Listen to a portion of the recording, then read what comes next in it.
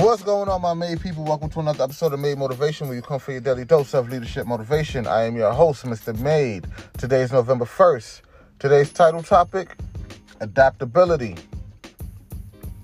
Teamwork and personal rigidity just don't mix. If you want to work well with others and be a good team player, you have to be willing to adapt yourself to your team. Team players who exhibit adaptability have certain characteristics. Adaptable people are teachable. Diana Nyad said, "I am willing to put myself through anything. Temporary pain or discomfort means nothing to me as long as I can see that the experience will take me to a new level. I am interested in the unknown, and the only path to the unknown is through breaking barriers." Adaptable people always place a high priority on breaking new ground. They are highly teachable. They are emotionally secure. People who are not emotionally secure see almost everything as a challenge or a threat.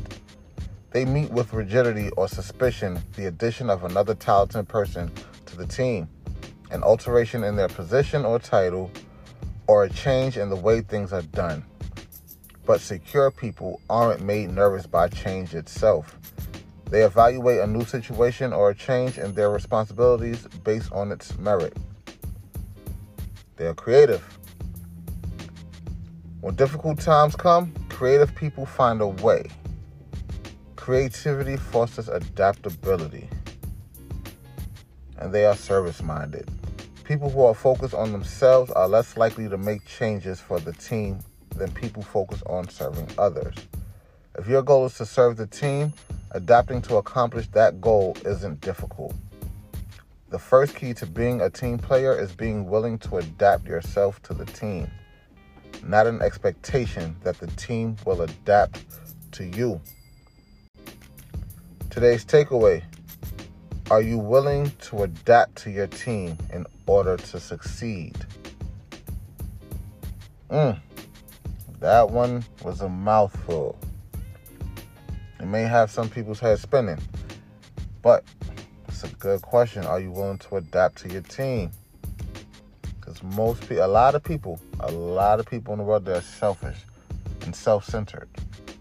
So much so that they expect everyone to do things only the way that they do them, and not by listening to what others have to say.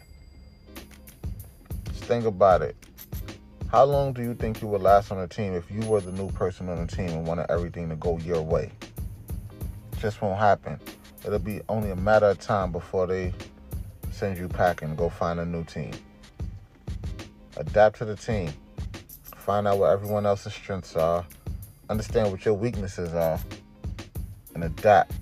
Move accordingly. Life would be so much easier. You will go so much further.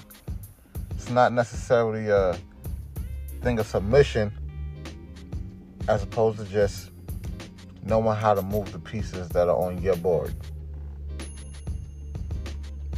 But that's all for today.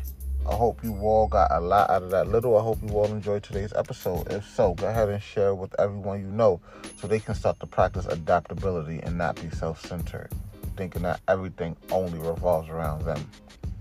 I enjoy reading to you today. I look forward to reading to you tomorrow, November 2nd. Till then, to your success.